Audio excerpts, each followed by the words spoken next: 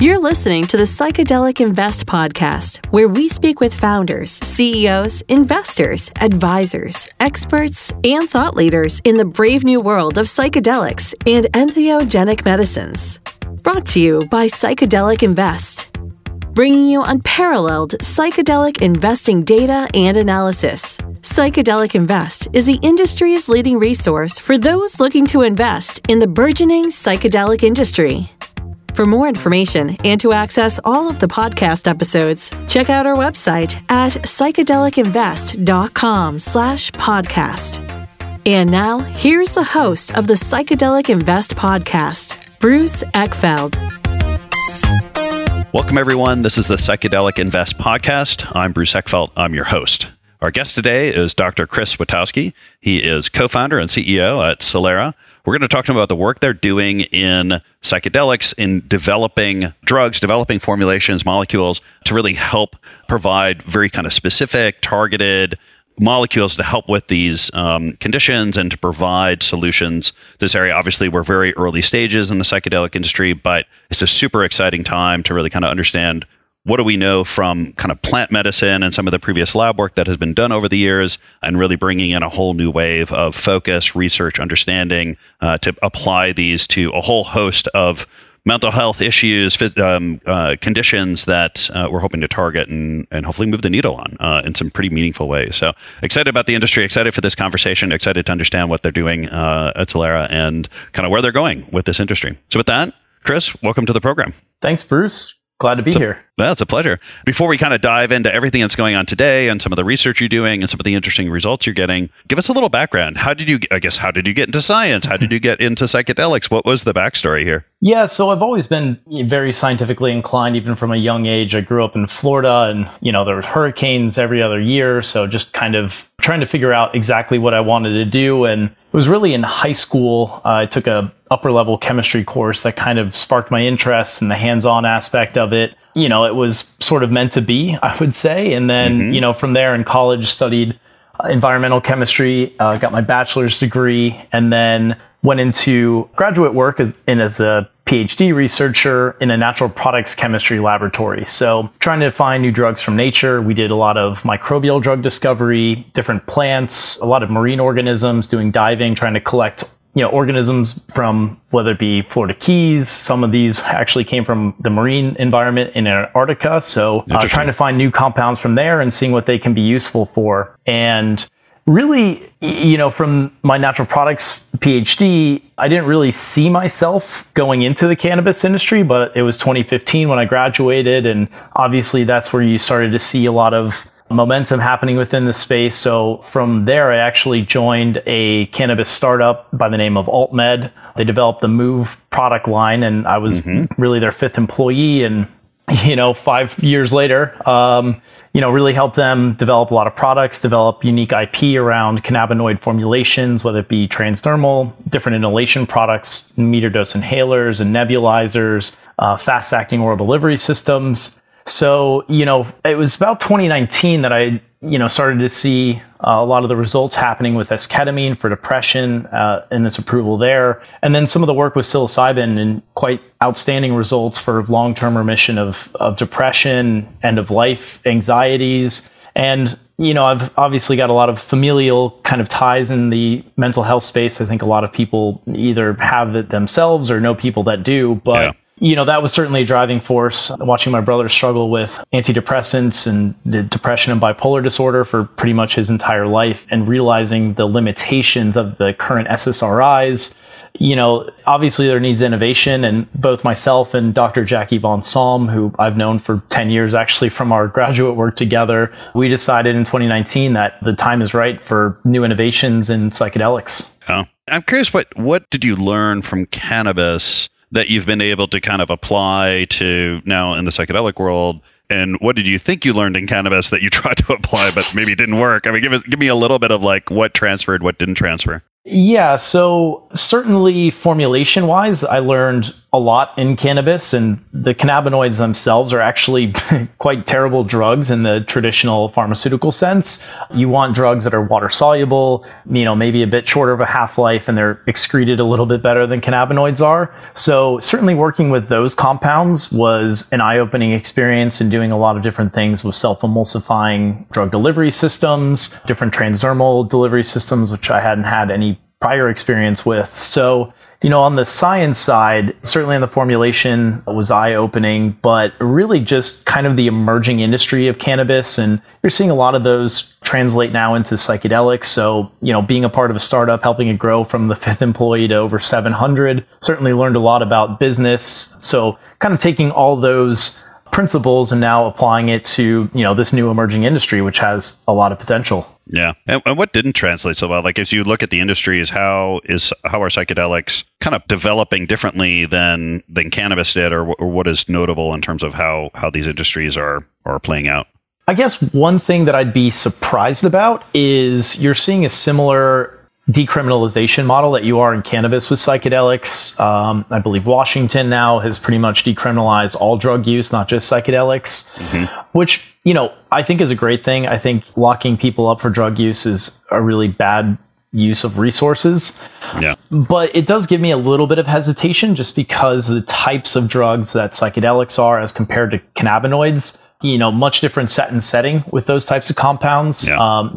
Maybe if you eat a ton of edibles, cannabis or THC can be a psychedelic, but generally speaking, they're in a much different class where you can dissolve yourself and your ego and your settings around you, which can be dangerous if not, done in a controlled setting. Mm-hmm. So I would say that has surprised me. You're seeing a lot of similar people from cannabis go into psychedelics. I'm certainly one of them myself. Yep. Because, they're a Schedule I drug. There's a lot of research limitations around it. But as well, at least from a scientific standpoint, there's been 50 years of stagnant innovation. And, we have much better tools now to analyze these, to study how the brain works that we didn't have in the 60s and 70s. So that part of it is really, really fascinating as a scientist.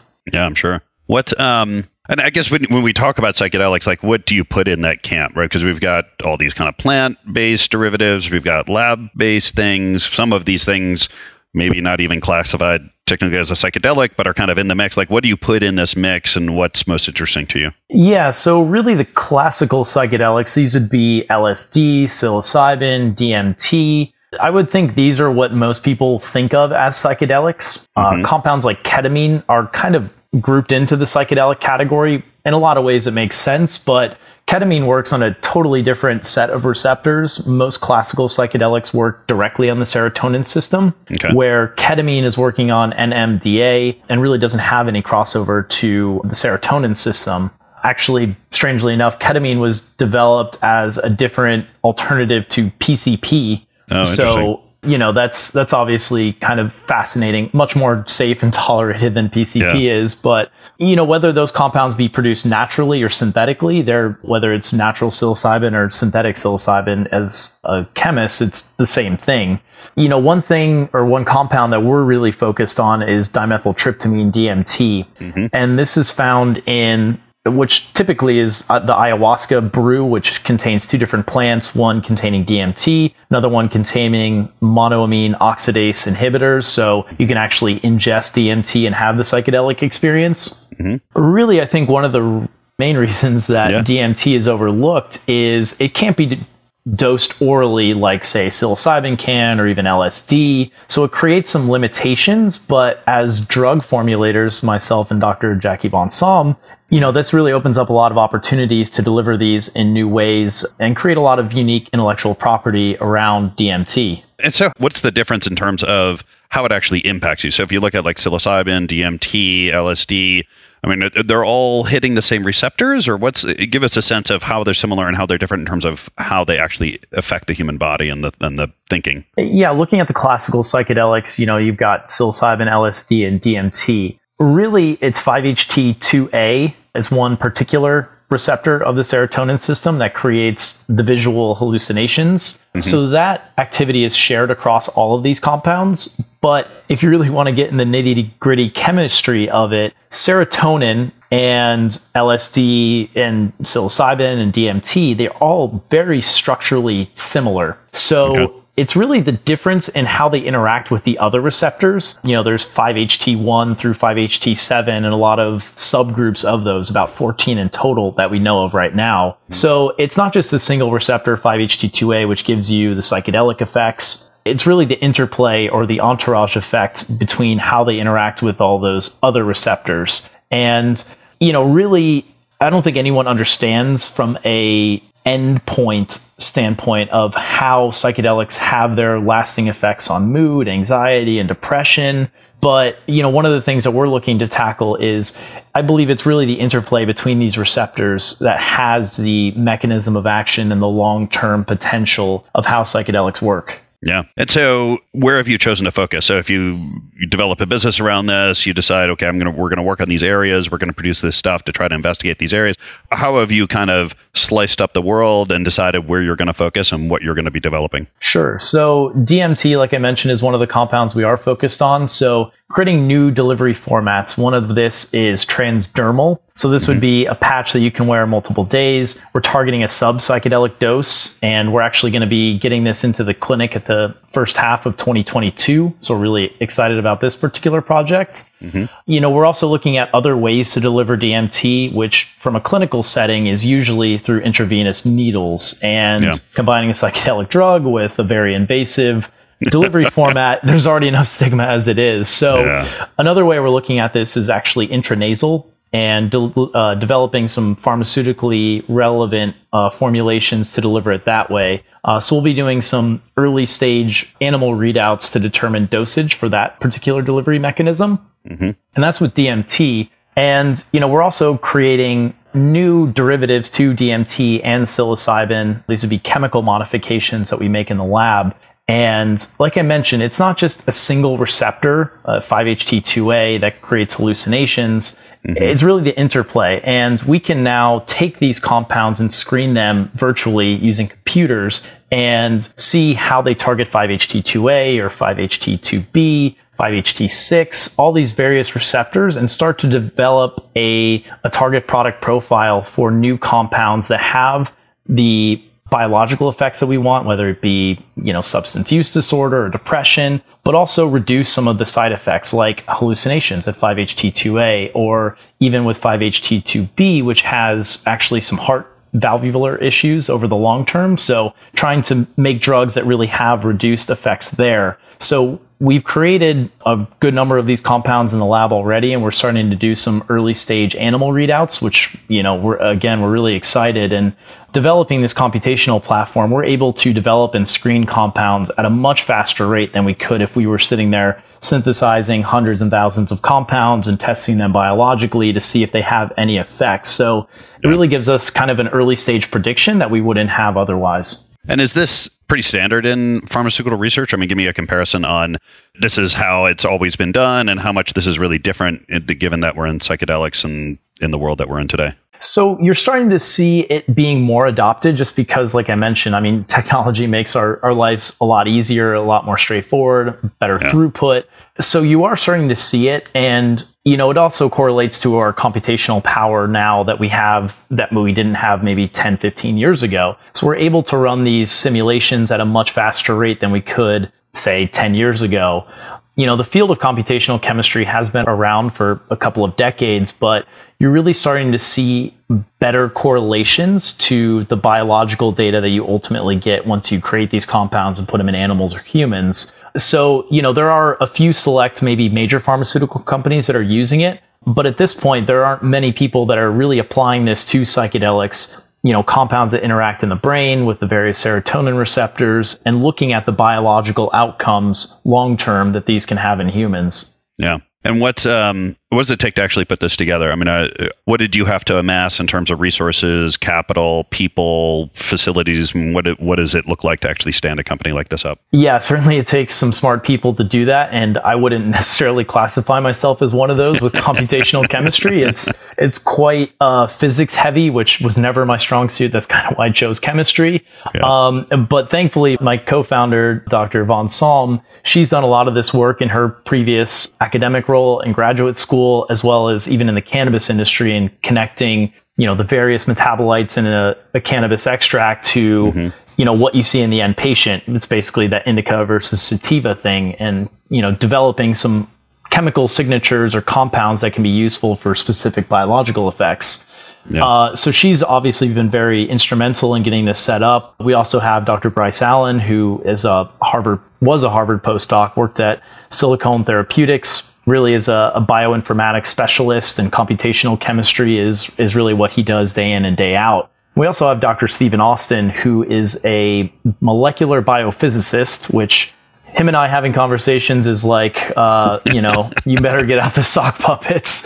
Yeah. But really what he focuses on is protein dynamics. And, really most computational chemistry is you crystallize a protein and it's a static, non-moving structure. But now applying physics to that particular protein so it can move in a more natural state.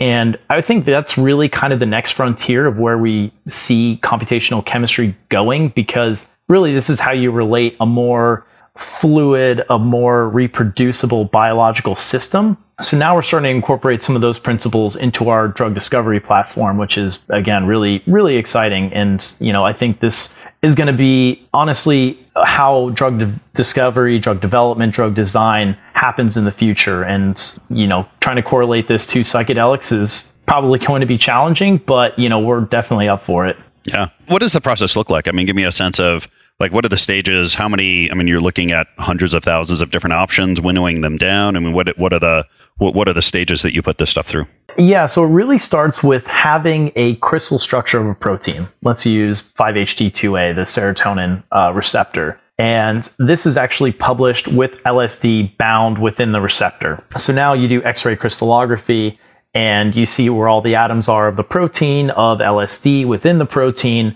And now the LSD sits within the active site. So LSD obviously is active, it creates hallucinations. So now you can take out LSD and create a compound virtually using computers, and then put it back into that protein and see how well it binds compared to LSD or other known compounds. Really the blessing that we have is psychedelics have been around for a long time. People have done a lot of research on this, frankly, not recently. So we have a lot of experimental data to correlate and actually validate this step of computational binding, or docking, as they say. And that's just one part of it. We also screen for drugability, whether these are going to hit other toxic side products that we're not interested in. Are they able to be dosed orally? Can they cross the blood-brain barrier? What's their water solubility like? This is a very important aspect for drug development. Yeah. So we're looking at all these kind of simultaneously, and, we can screen, a compound a minute, whereas, synthesizing this and going through biological receptors would take, we'd have to have, a pharmaceutical level company with hundreds of synthetic chemists and biologists screening what we can do in a single day. Yeah. No. Yeah. So the whole technology really is accelerating this whole process. It sounds like, not only for you, but for the market in general. Yeah. Yeah. And it's really going to take a lot of work and a lot of data to correlate a psychedelic compound to a mechanism of action, which I believe is kind of the holy grail for this, because again, no one really knows. We know it creates psychedelic effects. We know it has long-term benefits, but kind of what happens in there, some people point to neuroplasticity, basically your brain's ability to create new neuronal pathways. And this is part of it. It's really an underexplored field, and whoever figures this out is going to win a Nobel Prize one day. And maybe it's us, maybe it's someone else, but I'm rooting for whoever that is. Yeah. And what's the end game? All right. For you, it's how do you take the work that you're doing now and actually bring it to market as a money-making business? Like, how does this play out for you? Yeah, we see ourselves as a biotechnology company. So it is sort of a longer term play. You're not going to be able to generate revenue early stage. So obviously having investment money come in, and thankfully we're in a very good space with psychedelics. A lot of people are interested in. We also have a pretty good team and a really good IP strategy. So that's helpful. So we're really set up, at least in the short term, to get our DMT patch into the clinic, get some early stage animal data with some of these new compounds, and identify, which one or two of those we can take into the clinic and put them into humans. From there, there's a myriad of ways that it could go. Frankly, We've had conversations with larger biotech pharmaceutical companies. So there is interest in the space from them. And I know some people will say maybe that's a good thing, maybe it's a bad thing. But certainly, working with a larger company with better resources to develop and commercialize a drug is something that's very attractive for a small biotech company like ourselves. Sure. Longer term, we are cognizant of, having the right amount of capital to facilitate our later stage clinical trials, which are quite expensive. So, the public markets are an option at some point as well. Yeah. What does it take these days? I mean, if you look at, full phase 3 clinical trial, getting to that point, like what does it take in terms of time, resources, capital to get there? I mean, most people generalize it as $1 billion in 10 years to get one drug to market. But that also takes into account the failures along the way.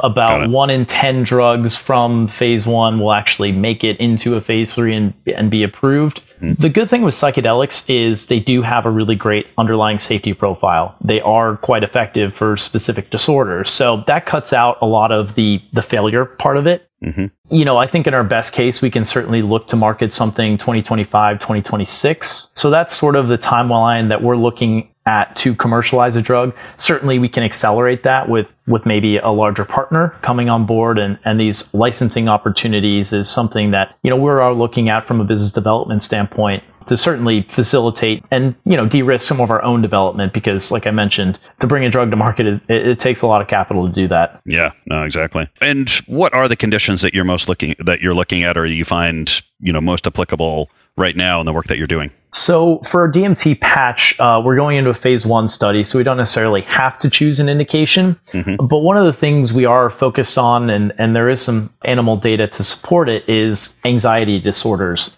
So DMT is actually the only psychedelic that I'm aware of at this point that actually has this neuroplasticity effect, the ability to regrow brain cells or redirect brain cells at sub-psychedelic doses.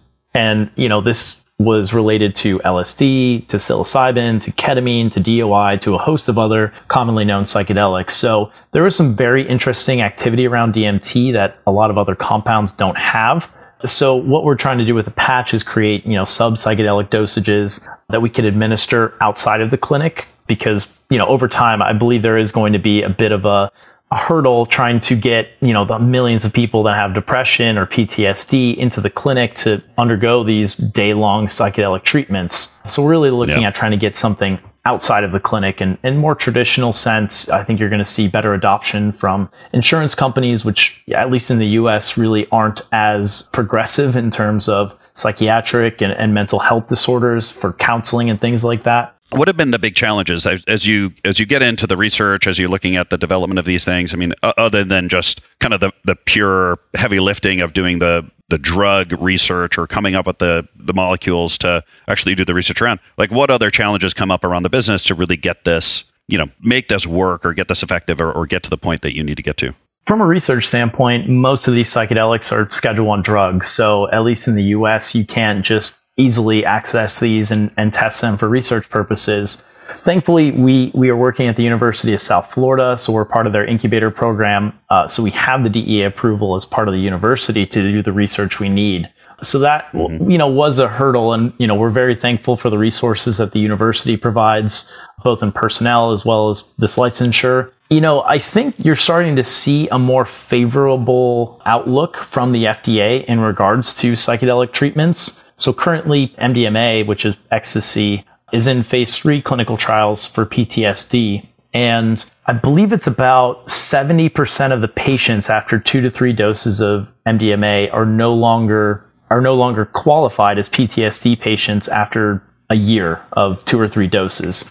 Similarly with psilocybin in phase 2 trials, it's about the 70% as well after 1 or 2 doses, and these last for a year. So it's not like something you have to do repetitively. They're only at that 1 year time frame because that's kind of where they are on their clinical trials. So, I really think the FDA is open to these types of treatments. It is a little bit of a different path than most people are taking. I do think there are going to be some challenges in administering these treatments in a clinic because, you can't just take psilocybin and go home with it from a pharmaceutical standpoint. Well, you could, but you may have some problems the rest of the day. Yeah. Right. So, most of the way these are being designed in the FDA trials is under physician care, under their observation. You have a couple of meetings with their clinician beforehand to understand what your problems are, to get you in the right state of mind for this treatment. Then you have basically a full day under the drug experience with psychotherapy with the clinician there, and then a couple follow-up they call reintegration to kind of make rational sense of your experience. Yeah. And I think with MDMA and MAPS is the company actually doing this as a nonprofit, I think it's something like 100 clinical hours are needed for a single patient. Yeah. So you have to have 2 clinicians supervise 1 patient, and this is the way these are being developed. So it is kind of resource intensive. And again, there's a little bit of a slow adoption by insurance companies to reimburse these types of therapies. You're starting to see it with esketamine, which is approved for depression. There are a lot of ketamine clinics out there now, but these are generally all out of pocket. So really having that insurance coverage is going to be a huge lift to the industry. So one of the things we're focused on again is trying to develop some compounds that we can dose outside of a clinic, and I think there's going to be better access, better adoption, and less stigmatization ultimately. Yeah. And I guess what's your conclusion on the ability of sub-psychedelic, solutions? I guess how much is the psychedelic element of these compounds needed for the therapeutic benefit, and how much do you just need the kind of underlying cellular regeneration, neuroplasticity element? Like, where are you finding what actually drives the therapeutic outcomes? Yeah, so you are starting to see, I would say, a pretty strong correlation between these really high doses of psychedelics for long-term benefits in depression and for PTSD. You can also correlate substance abuse into that as well. And I think it's all part of the concurrent talk therapy, because really what it does is it creates new patterns of thinking. So a depressed patient, they kind of have these negative thought patterns. So what psychedelics do is they sort of recreate a new thought pattern in association with the talk therapy. Yeah. I think with smaller doses, we'll say microdoses, you're not going to get that huge radical shift kind of thing. Yeah. So I think for smaller doses, things like anxiety disorder, it can be very useful. And that's one of the things we're looking at for DMT. And in terms of creating compounds without psychedelic effects, you can actually still have this neuroplastic effects even with ketamine. And ketamine doesn't interact at all with the serotonin receptor system. Yeah. So, creating drugs that don't have psychedelic effects, but can also create new neuron pathways, I think we can do that. And, there is some evidence now being supported with various DMT derivatives that aren't psychedelic, but also have benefits on mood disorder. Mm-hmm. They don't have as long of a duration, say, 1 dose, 1 year that you do for psychedelics. But again, if you're creating something that can be dosed outside of the clinic, this is something that can be dosed a little more reproducibly. Yeah. And again, outside of the clinic is going to be a hurdle. Yeah, I get it. And tell us about some of the research you're doing now and what's been coming up. What are some of the things you're learning most recently? Yeah, so I mentioned these non-psychedelic psychedelics, and we've created these now in the lab, and we're doing some early stage animal testing. And we've seen with our computational platform, which we call BRAIN, the Bioreceptor Activity Intelligence Network. So BRAIN is a much better acronym for it. And that's really the combination of all the computational chemistry and virtual screening that we do. So we've identified some compounds that aren't psychedelic, and now we've created these and are starting to see some readouts in animals. And the main way to test for hallucinogenic effects, obviously, instead of dosing them in humans and seeing what happens, but ultimately you have to go through animal testing before you get to that stage, is we've done some early stage studies with one of our compounds, and we're seeing non-hallucinogenic effects, no head twitches, no real other behavioral changes. We have some reports of anxiolytic effects. So we're doing some more tests to see if potentially can be used for anxiety or depression. So this is partly validation to what we're seeing computationally, which is really great. But, again, you really need the biological outcomes to lead the drug discovery project. So we're really happy to see that. And then on the DMT front, we're actually in the process of submitting an investigational new drug with the FDA to begin a clinical trial next year in 2022. So, all of these things are kind of shaping up research and development is never easy, but in a lot of ways, our pipeline has come together more streamlined than I was anticipating. So that's always reassuring as a scientist. Yeah, but I'm gonna knock on wood as I'm saying that, just in case.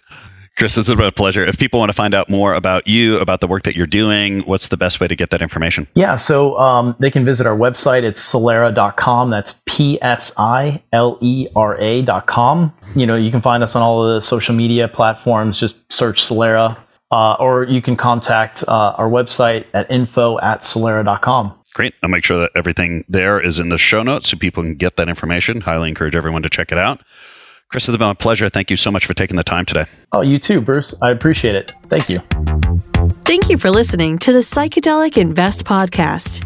If you liked this episode, please be sure to leave a 5-star rating and leave us a review.